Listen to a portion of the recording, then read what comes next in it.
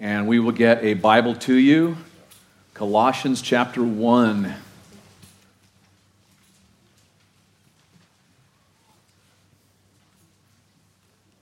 Colossians 1.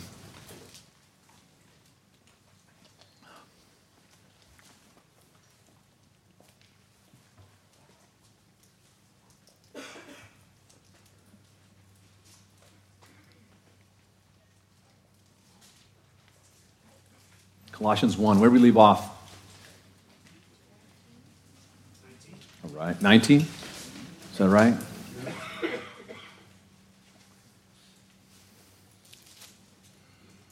I think I may need to go back and get a running start. We'll see. Let's pray. Lord, we're just so grateful,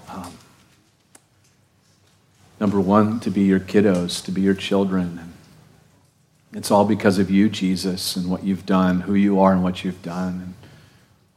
And we want to say thank you this morning with not just our lips, but to honor you with our lives, to give you the thanks and praise that you're so deserving of, you're worthy.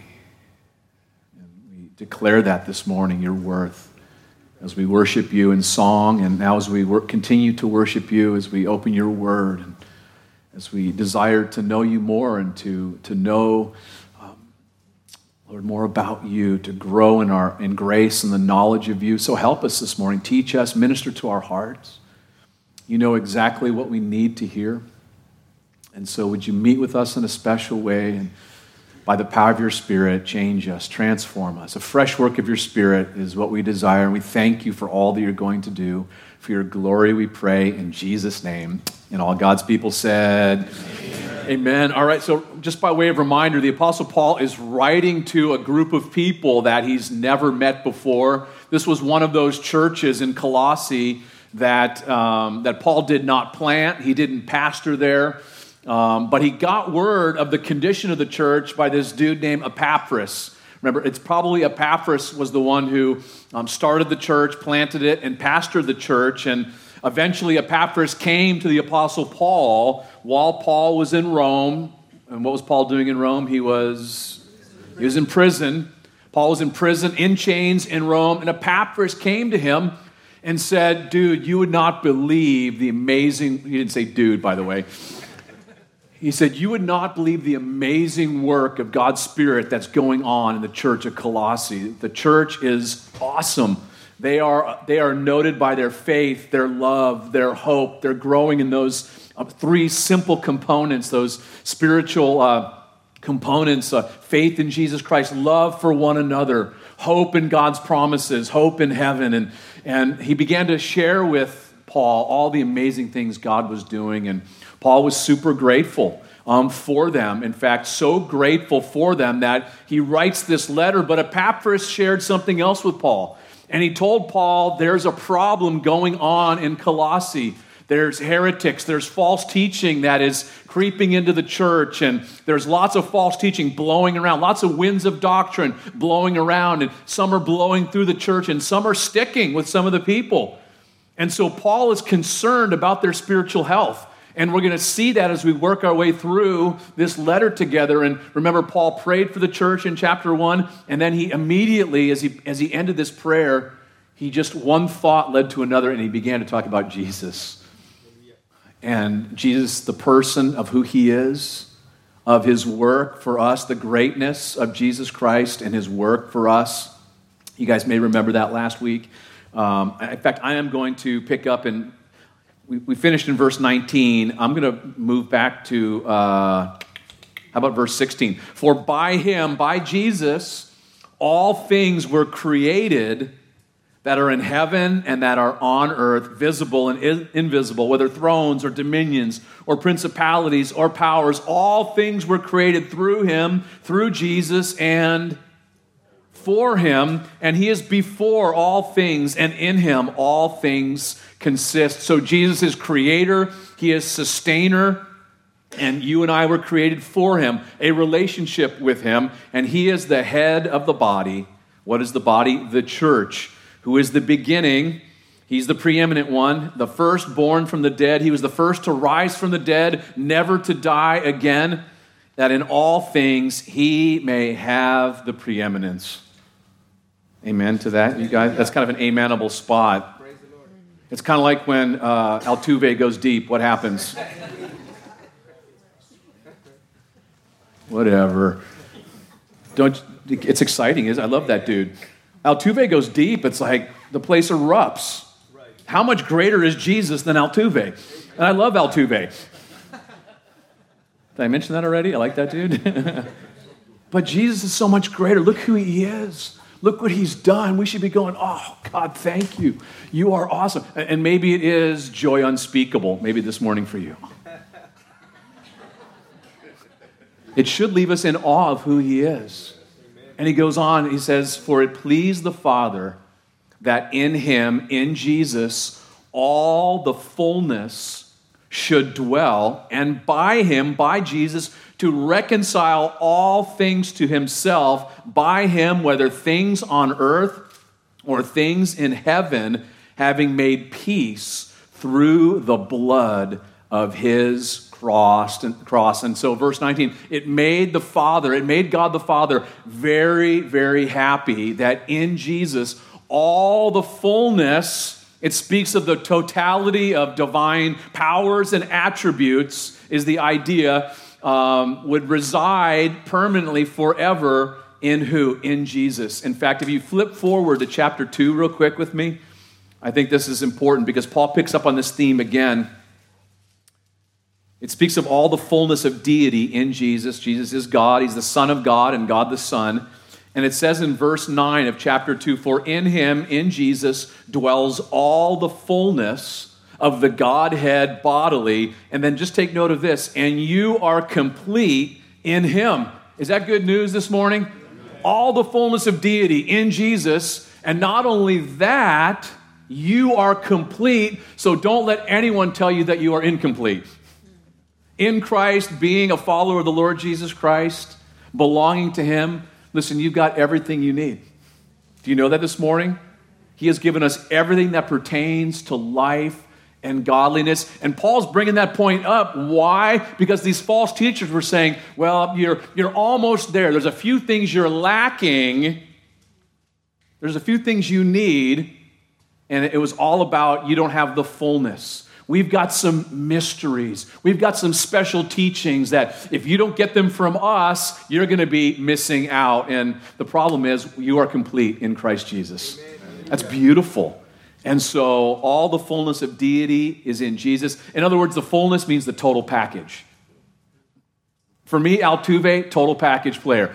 Jesus, total package is Jesus Christ. Are you with me? That's the idea of fullness. And then he goes on, by him, by Jesus, to reconcile, means to bring back together everything, all things, to himself. So everything being reconciled to God by Jesus, whether things on the planet or things in the heavenlies, having made peace. Jesus made peace how? Look what it says, through the blood of his cross. By his sacrificial death on the cross at Calvary, he has made peace possible for every single human being. Thank you, Lord. Sin jacked up everything. Sin damaged everything all the way back in the beginning. And sin still damages everything, correct? And God has provided for us the solution. Our greatest need, number one, the forgiveness of sins, that we might be brought into a right relationship with God because we put our faith and trust in Jesus Christ. There is no peace apart from Jesus Christ. There is no reconciliation apart from Jesus Christ. By the way, there's no salvation apart from Jesus Christ. And there's no salvation apart from the cross either. It's by the blood of his cross. And this morning, I would say, listen, if you're not reconciled to someone, then you know what? Maybe you're leaving the cross out. Jesus said, if anyone wants to follow him, to do what? To deny ourselves and to take up our cross daily. Denial of ourself, death to the self. The problem is our self, isn't it? Selfishness. By pride or selfishness comes nothing but strife, nothing but problems. And maybe you're not willing to what? To take a slice of humble pie and say, I want to be reconciled in this relationship. I'm sorry. Forgive me. Please pray for me. Isn't that the hardest thing for us to say, especially those closest to us? I was wrong. It's like, I can't say this. You say that, you know what's going to happen? God's going to work in a powerful way. You own it. And so no reconciliation, no cross, no reconciliation, no salvation. Listen, we got everything in Jesus because of who he is and what he has done. Amen? Amen. All right, let's keep rolling. And by the way, God's given us the ministry of reconciliation. 2 Corinthians 5 teaches us that. So that as Christians, we should be helping others be reconciled to God. Are you with me? We have the answer. The answer is Jesus Christ. The answer is his word, bringing people back to the word of God to help them to see clearly. Well, we'll talk about that more in just a moment. And so Paul says in verse 21, look what he writes. He says to them, and you, and you can put your own name right in there. I can put my name in there. And you who once were alienated and enemies in your mind by wicked works, yet now he has reconciled in the body of his flesh through death to present you, how? Holy and blameless and above reproach in his sight. One hallelujah. That's good. All right. We'll take that this morning. Is that good news this morning? Amen. This is glorious. He reminds, listen, don't forget where you came from. Paul's saying, don't forget where you came from. Amazing grace, how sweet the sound that saved a really good person that's getting gooder and gooder. A wretch like me. I was a mess. And he talks about it. And you who were once alien, what does it mean to be alienated? Separated, isolate, like a leper. You and I were isolated from God, apart from him. No fellowship, no connection, no intimacy. At one time you were estranged. There was a wedge between you and God, and it wasn't from God's end. When we talk about reconciliation, let me step back for just a second on reconciliation. When we talk about reconciliation, think about if you have like multiple kids and they fight. That never happened in my home. I just hear about it. And you want to reconcile them, right? It's like, okay, you come here and meet in the middle, and you come over here and meet in the middle, and we'll have some reconciliation. You say sorry, and we'll have some reconciliation. Some of your parents, you know what I'm talking about? Listen, that didn't happen with us and God. He did everything. He came to us. He reached out to us. We were the ones who were enemies, and that word enemy means hateful, spiteful. We were enemies in our minds, in opposition to God, not only in our minds, but look what it says, enemies in your mind by wicked works. So he speaks of the evil that was flowing forth from our lives. He says the evil that you were once engaged in demonstrated that you were in opposition to God in your mind. The works you were doing. What was going on upstairs, I mean, think about it. Do you remember when before you got saved? What was going on upstairs was being played out in our lives, wasn't it? Living after the lust of the eyes, the lust of the flesh, and the pride of life. We acted upon our imaginations, those wicked things in our heads. We tried to fulfill those desires. And so Jesus reconciled us. We didn't reconcile ourselves. We simply put our faith and trust in him.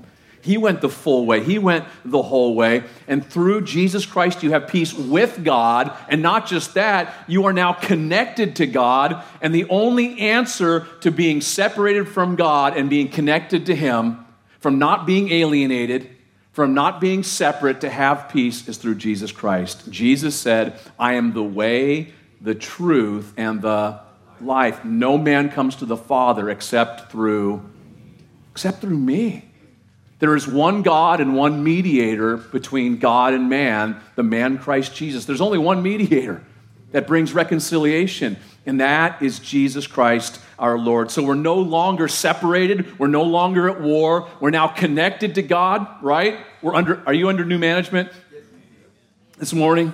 We're under new management. How did Jesus do it? Look at verse 22. In the body of his flesh. by giving his life. Jesus, this is so important because the false teachings that were going on at that time were saying Jesus did not come and take a body. He was a spirit. He was like a Casper or a ghost. Is Casper the ghost? You guys remember Casper? Some of you remember? Who's Casper? Google it.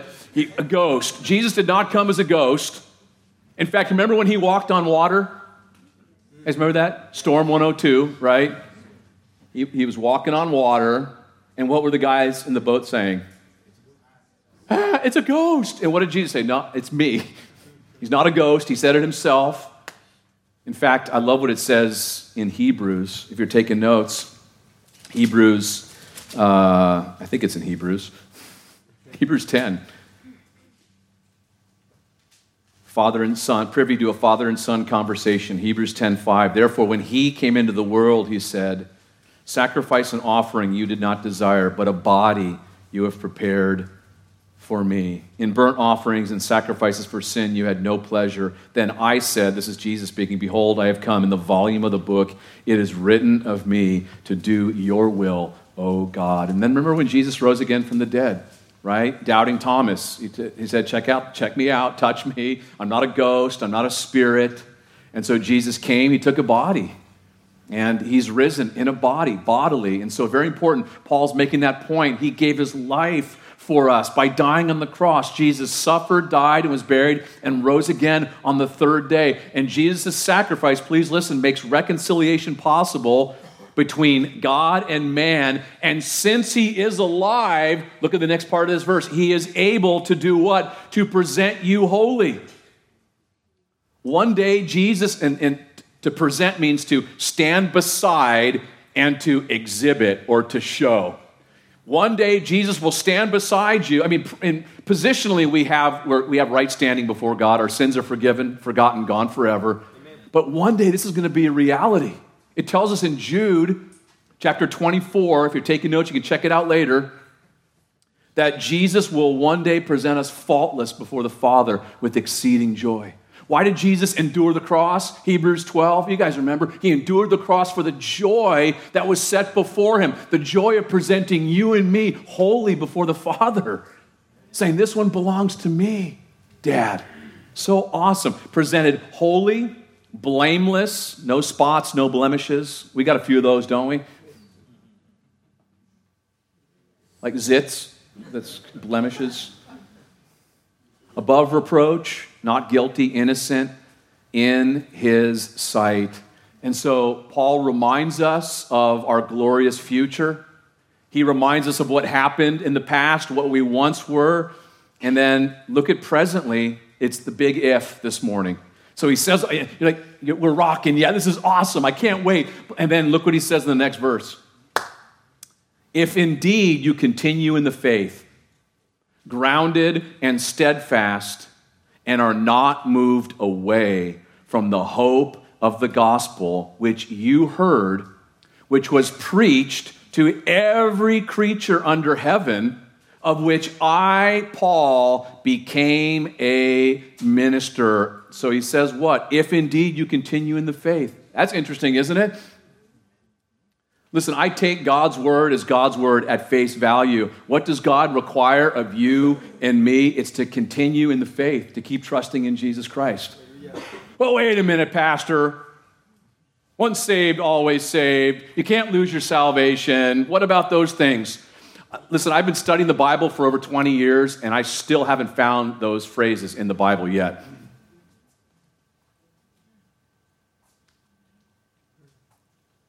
Here's what I do know. The only safe, secure place that you can be is abiding in Jesus Christ. Amen. Outside of that, I don't care how you wrangle the scriptures and twist them. Outside of that, there is no security and no safety if you are not abiding in Jesus Christ. That is the one thing I do know. And the Bible tells us on 3 different occasions in the New Testament, the just shall live by faith. In other words, it's not just a one-time, oh yeah, I gave my life to Jesus. It's you continue to live by faith, by trust. Are you with me this morning? That's what the book says. Like, I'm not trying to wrangle with some of your theology or whatever. That's just what the book says, man. And A lot of people take these verses, and you know what they do? They twist them. I mean, good teachers, good commentators, good teachers, they take verses like this and twist it to make it say something it doesn't say. And I looked it up in about 12 different translations, and it's always the same every single time. You need to continue. You need to continue to believe, to trust in Jesus Christ. That's one of the reasons. Guess what? That's one of the reasons why John wrote his first epistle. 1 John 5:13. Not only that you would believe that Jesus is the Son of God and have eternal life, but that you would continue to believe, to keep trusting in him. To remain what? To remain grounded. That means don't retreat. You hold your ground. You're firmly settled. You're firmly established. Steadfast means you're dug in. You're seated is the idea. Not moved away, not reversing course from the hope of the gospel. Is our hope is absolutely sure. It's the absolute expectation of good. Amen? Amen? Because of what Jesus has done, who he is and what he's done. Does he keep his promises? Yes. He keeps his promises. He who has the Son has life. He who does not have the Son does not have life. Real simple. Do you have the Son this morning? And I guarantee I'll get some people that will probably email me, or maybe when they're not here, on the radio or wherever. And if you want to email me, michaelmetter@wahoo.com.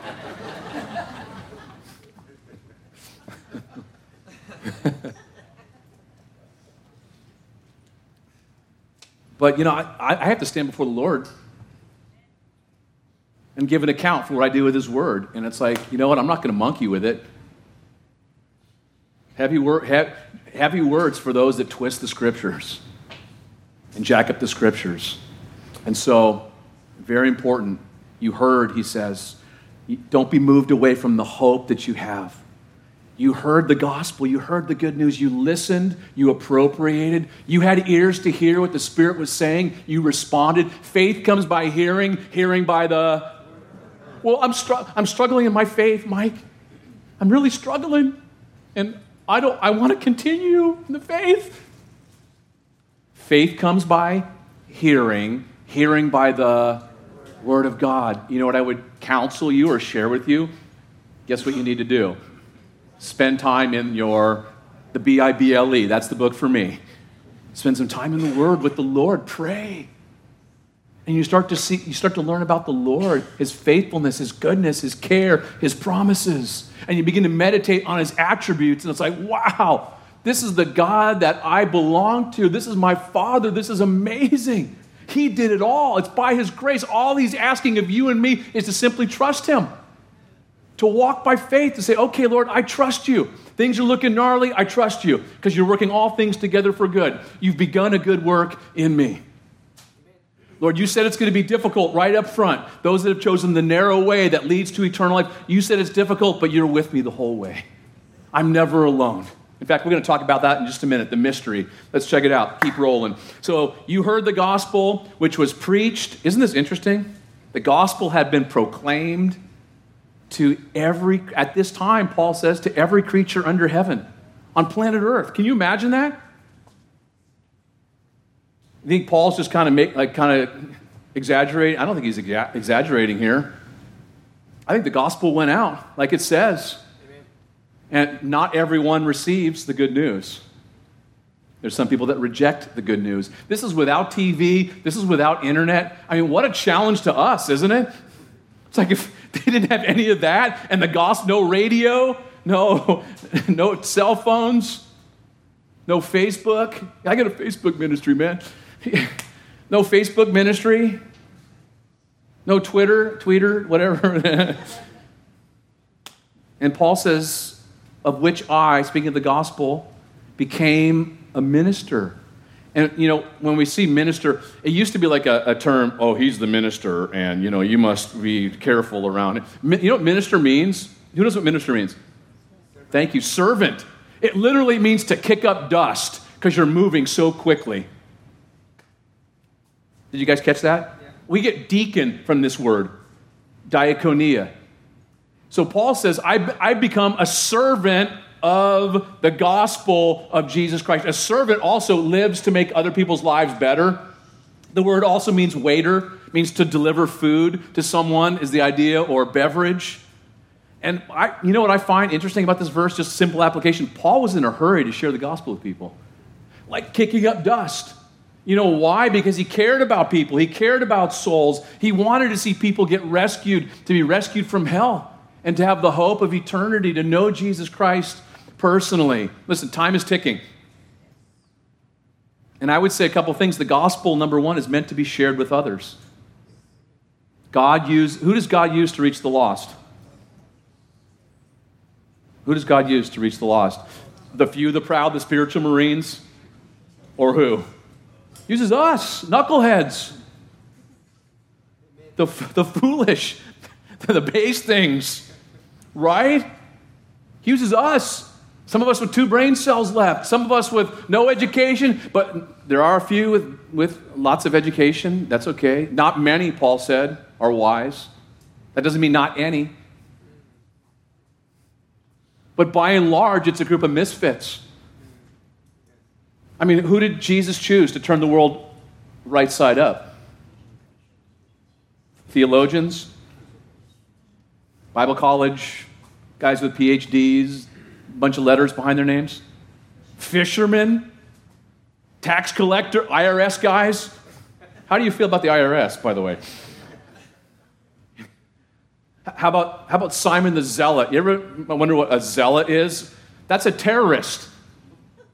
Seriously, they were against the Romans, killing Romans. They were terrorists of the day. So you got fishermen, terrorists, tax collectors. I mean, think about this group of motley crew, correct?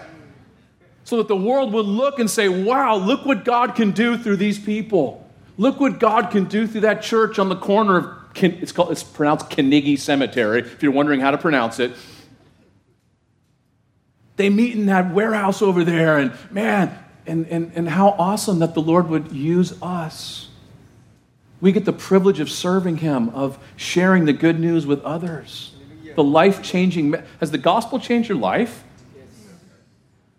Listen, if we really believe Jesus is who Jesus is and what He's done, it should radically affect the way I live my life.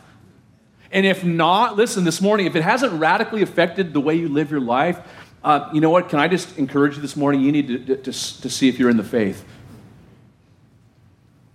To take a step back.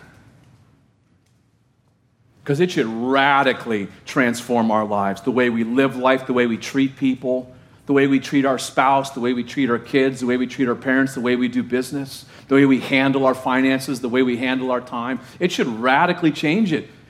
If I'm not moved and not compelled to live for Jesus, that's a problem this morning. And listen, let me just rephrase that. Maybe you're saying, yeah, you know, I've just been struggling, I've backslidden, or whatever.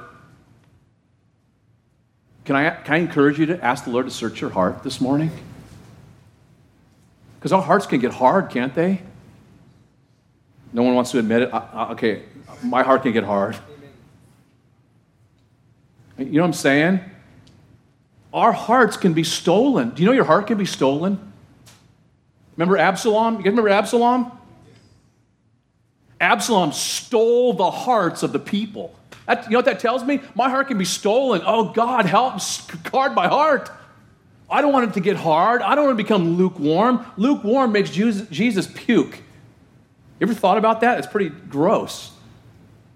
It's like, oh, man, this should radically change the way I live my life. And by the way, when David prays that, search me, O God, you know, test me, try me, see if there's any wicked way in me. He's saying, when he says, search me, it speaks of search of the condition of the soil, is the idea, the soil of my heart. Because we can come in, can't we, and listen to a Bible study, and the seed of God's word is going out. You know what I'm talking about? And the first condition was what? The hard heart, Jesus said. It's been trampled down. There's been so much traffic in my heart that I don't even hear what the Lord says because it gets snatched away by the devil. Some of us, we hear the word and we're excited, aren't we? Yes. Wow, what a church. What a Bible study. Wow, this is my place. I'm plugged in. And then tomorrow at work, you get persecution for the word's sake, and you, what? You fall away. We never see you again. There's into practice, their lives begin to bear fruit 30, 60, 100-fold in your life. And it's supernatural what happens because you've just been spending time with Jesus in His Word. And it's glorious. And so it's a heart check this morning. And so Paul goes on. Are we going to finish this chapter this week? I think so. Look what he says. Check it out. I now rejoice in my sufferings for you. Just think about that phrase for a minute. Would you ever say that? Oh, yes, I'm rejoicing in my sufferings. And then take it one step further. I rejoice in my sufferings for you. I mean, we do rejoice in our sufferings, don't we? No. What about when you get your teeth pulled or you get your grill fixed? A little suffering involved? You guys anybody get their teeth ever worked on? You gotta get perfect grills. There's some suffering, isn't there? You're sitting in that chair and anybody work out? A little suffering involved? Who's it for, though? Oh, it's for you, honey.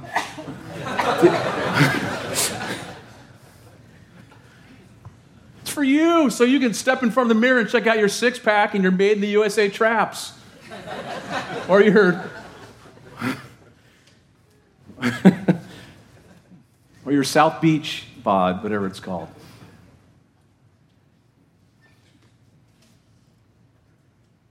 Where's Paul at when he's writing this? In chains, in prison. Yes.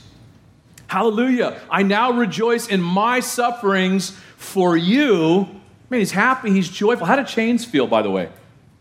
Probably not too good. And he says, fill up in my flesh what is lacking in the afflictions of Christ for the sake of his body, which is the church, of which I became a minister according to the stewardship from God, which was given to me for you to fulfill the word of God, the mystery which has been hidden from the ages and from generations, but now has been revealed to his saints. So let me just break this down, because this is kind of a tricky verse too. So Paul's like, I rejoice in my sufferings for you. Being in prison, being in chains, what did it do to Paul? Paul was like the Energizer Bunny, wasn't he? Go. Plant churches, pastor churches, do that. Correct? Amen. Now he's slowed down considerably, correct? Would you say he's slowed down being in prison, in chains? Sometimes God has to slow us down. Sometimes he slows us down, doesn't he? But how do I view that? Paul was able to slow down and now write this letter to them to help them in their knowledge of Jesus, in who he is, to combat the false teaching and the junk that was being promoted in Colossae. What a great perspective in sufferings and response to sufferings. Isn't it a great example for us? Because we go through sufferings. And in sufferings, you know what we typically do? We turn all inward. It's all about me. You know what I'm talking about? We sing the poor me-me's. Want everyone to, play the, whatever that instrument is, the fiddle. What a great example to make the most of our time for God's kingdom, even in our sufferings. And Paul says, there was a filling up. There was a corresponding thing that's happening here. He says, in my flesh, the suffering that I've faced, I'm sharing the fellowship of Christ's sufferings is the idea here. The afflictions of Christ, and by the way, that word afflictions is never used for the atonement. It's never used for Jesus' sufferings on the cross. That word we get tribulation from, thlipsis. It means to be compressed, to be hard-pressed, to go through a gnarly situation. And so pressure is the idea. And Paul says, I'm doing this, I'm going through these afflictions for the sake of his body, which is the church. And that word church means called out ones. And so does Paul mean the work of Jesus on the cross was somehow incomplete? Is that what he's saying here? No way. Does Paul mean that it's our job now to fill up what Jesus didn't complete? No. What did Jesus say on the cross? It is finished, paid in full. This verse is not saying that we can add something to Jesus' sacrifice at all. That's not what it's saying here. Remember when the Apostle Paul, he was traveling before he got saved. You guys remember he was traveling from Jerusalem northbound to Damascus. And who stops him in his tracks? Jesus does. And Jesus said, Saul, Saul, why are you persecuting? Who had Paul been persecuting? The church, the believers. Correct? Bringing pain and killing Christians, rounding them up. But when that happens, Jesus views that as what? Afflictions that he's going through is the idea. And so those who hate Jesus can no longer pluck out his beard or mock him, so who do they take it out on? You and I. Listen, don't consider it a crazy thing if you are hated. Why? Because we're in the world but not of the world. The world will hate you if you're a believer. Jesus said it, didn't he? Did Jesus say it, you guys? He did. And so Paul embraced the suffering. Paul feels that when he's suffering, he's actually participating in the sufferings of Christ as well. There's a fellowship that is going on. And so Paul embraced the suffering. And I would say this morning the gospel is often presented in a special way through suffering, the way you and I respond to suffering. People watch, don't they? They see how we respond. There's a demonstration of his power in your life when you choose to abide in Jesus, to stay fresh and current with him in your suffering, to continue to keep your eyes upon him. And when people see your faith in the midst of that, it's powerful stuff. Let me just encourage you this morning. How powerful is it? Remember when Jesus was on the cross? Remember how he responded? Father, forgive them, for they know not what they're doing. He prayed for those that hurt him and harassed him. He built a relationship, right? He was on the cross as he was suffering. He was building relationships. Correct? Is that what he did? With his mom and John, there was a building of relationships going on.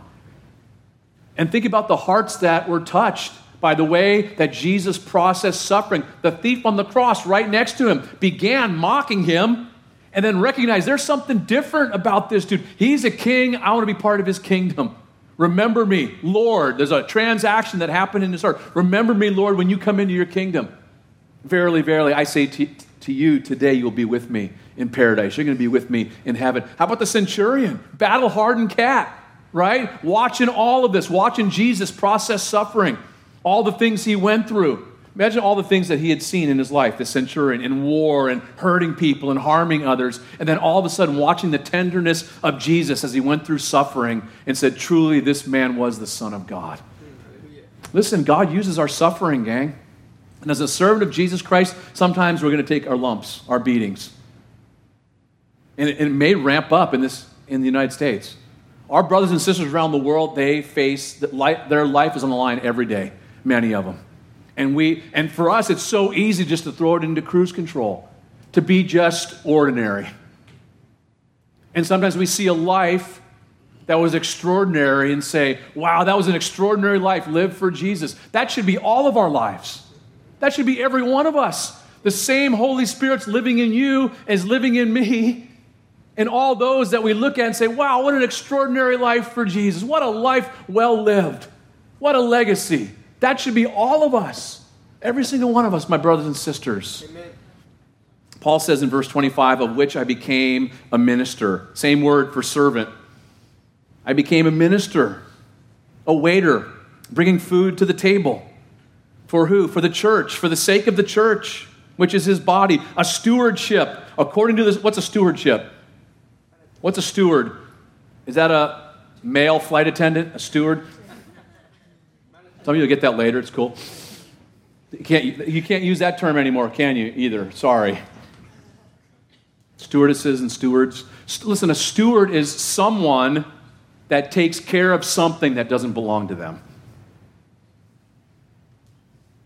Every one of us here, guess what? You're a steward this morning. You're a steward of your life, what God has Everything you and I have is from God, steward of our resources, our time, talents, treasures, the gospel, the word of God.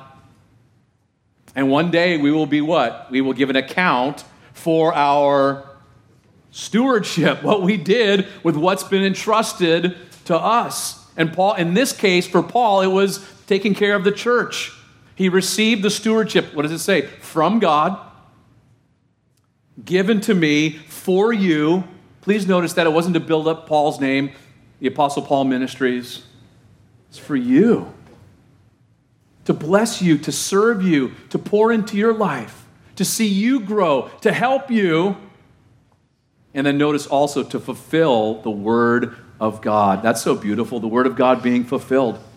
And then he said, the mystery, when we see mystery, does that mean like Nancy Drew in the Bible? Or like, oh, I heard about Sasquatch. It's quite a mystery. Is that what we're talking about here? What's a mystery? The verse defines it. Look what it says. The verse defines what a mystery is.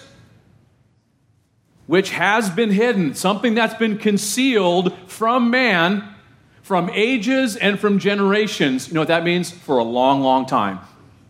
Something hidden from man for a long, long time. But now, at this point, what? Has been revealed. It's been made known to who? To his saints. Who are the saints? Us. Those that are children of God. God reveals these things, specifically a mystery, to those who belong to him. Why? Because now we have the Holy Spirit, right? The author is now taking residence in our hearts. And now we understand the Word of God, and specifically this mystery that he's talking about. And by the way, can I just point something out? There are things that are part of God's program that were not revealed fully or clearly in the Old Testament. This is one of them. I would say the rapture of the church. We see glimmers, we see shades of it also, fully taught in the New Testament. In fact, when you study the book of Revelation, it is the framework for all of those loose prophecies and predictions that need to be coupled together and put together in the framework, the grid. It's so beautiful, God's Word, isn't it, how it works together? So what's this mystery, man? I want to know what it is. What's the mystery? Look at the next verse. This is exciting stuff. Look what it says, 27. To them, who's them?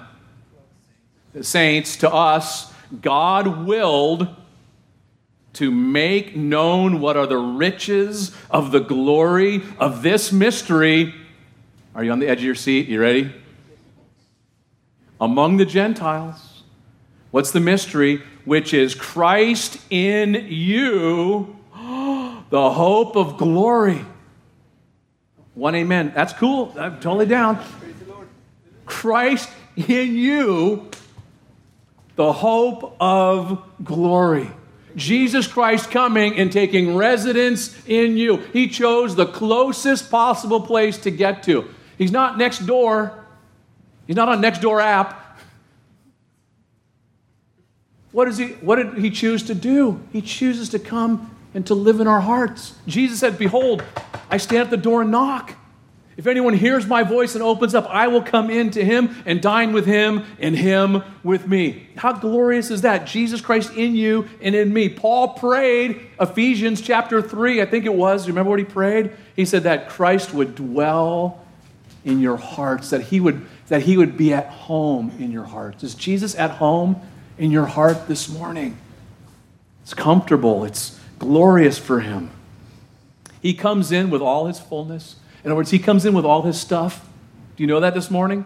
He comes in with all his stuff, all his fullness. He that is in you is greater than he that is in the world. That's awesome. He's given to us everything that pertains to life and godliness. And now we have the absolute expectation of glory, the magnificence, the beauty, the splendor of heaven. You know what that means? That your life is in his hands. Jesus said, I will never leave you nor forsake you. Because he's in you. That's the mystery, hidden in the Old Testament, now revealed. How glorious. And listen, that glorious good news is something that should be an evangelism tool in our tool chest.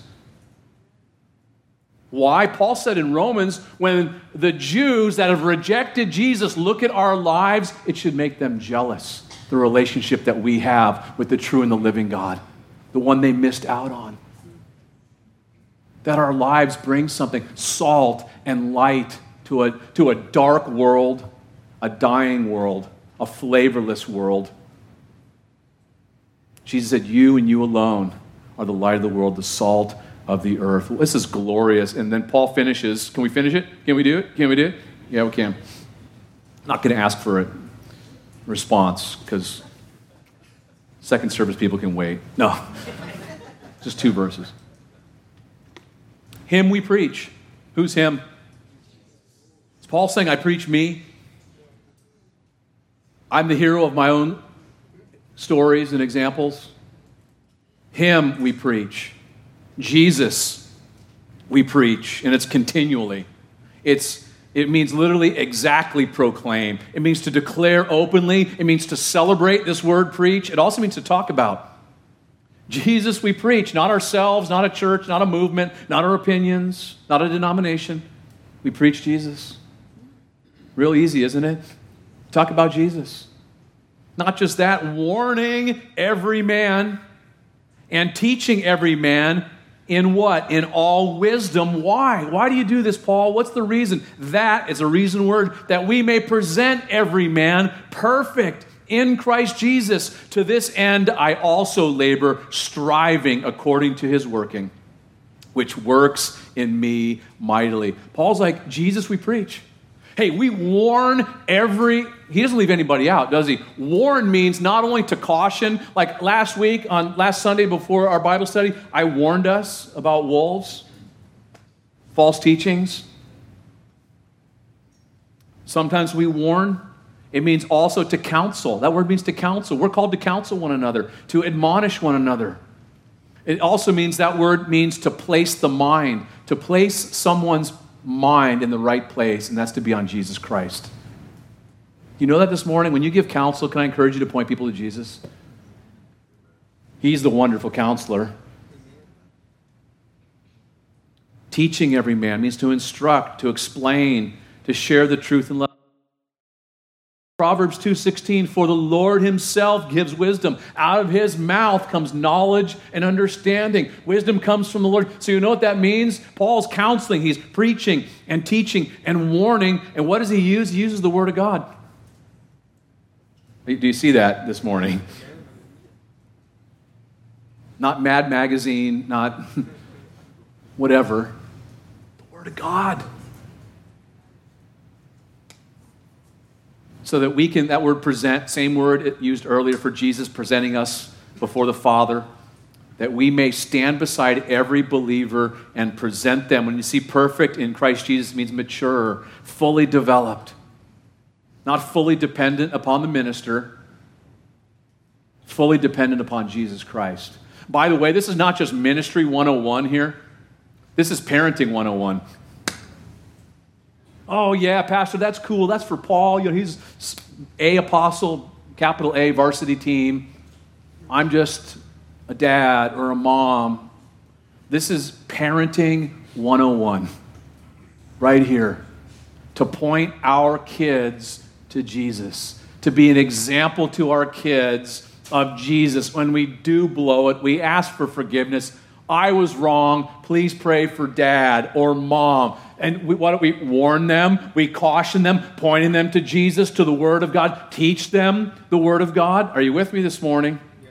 The Lord's made it simple. Just share the truth in love. And the Holy Spirit is working. Is the Holy Spirit working on the other end? Yes. Just sow the seeds. Just be a seed sower. Correct?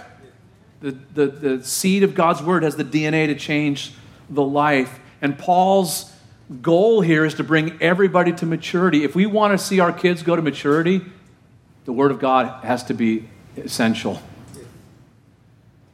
Number one. Correct? You guys still with me this morning? This is like, the scope of his ministry is every man too. Did you see that? Every man, every man, every man. Not just the people we like or the people that we're comfortable with, but everybody. Everybody needs Jesus. Let me flip that around. Jesus is for everybody. Everybody needs him. Not just for a few elite. We all need Jesus, and he is for everybody. But don't miss this as we end. As he says, to this end. That's why I suffer. That's why I work. Labor means to the point of exhaustion. Striving, it's an athletic term, means to struggle, to agonize. Notice what it says and what it comes down to. Why am I able to do what I do? I love this. Don't miss this. It's God's energy, his strength, literally efficiently empowering me. I'm working as hard as I can for the Lord, but it's his strength that's helping me to do it. That is so important this morning. Can I finish with two thoughts? I would say, number one, Paul's not lazy. Paul was not lazy. Aren't we learning that on Wednesday night in Proverbs? Remember what we're told, what the Lord told us, our Father? Look at the ant. The ant will preach a sermon to you. Look at how hardworking they are. Industrious, right? And then he talked about the sluggard. Remember the sluggard? The slug. You know what I mean by a slug? It's a lazy person. Man, we're going to learn about the sluggard. He's on his bed. It's like being on hinges. He turns back and forth. Don't wake me up. Wake up, sluggard, you slothful. And you know, here's what can happen to us. I don't know who you're talking to, Pastor. Not me, man. I work 50, 60 hours a week, and I bust it every day, and I'm not lazy. But the flip side of that is, what about spiritually? Oh, you're a hard worker. Hallelujah. It is good, especially in the culture we live in with a bunch of lazy folks. Just to be totally blunt, man. Again, Michael Metter, wahoo.com.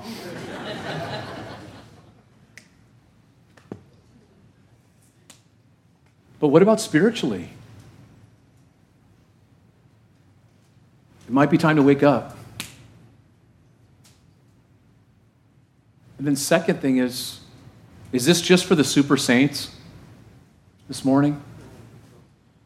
Can I just encourage you this morning? God's power is available to every single one of us. Every single one of us.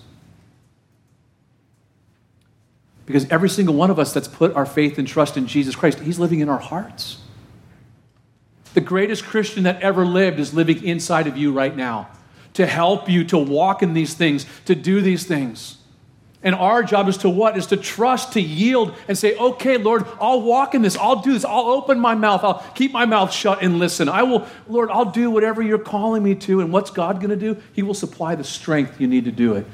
He gives us everything we need to be successful in what he's called us to do. The question is this morning, are we going to trust him and do it? And if we really believe who he is and what he's done, it will radically change our lives. And it will be worth it. Listen, it will be worth it eternally when you stand before him and are presented faultless before the Father.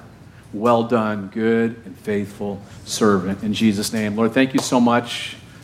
God, what else can we say for all that you've done in rescuing us, forgiving us, giving us grace, giving us a fresh start, a second chance. And how often you give us so many chances. You're so good. God, I pray for my precious brothers and sisters that as the Word of God has gone out, Lord, that it would sink deeply into our hearts and take root. And that we would bear fruit upward for your glory. Wherever you have us, Lord, wherever you have us planted,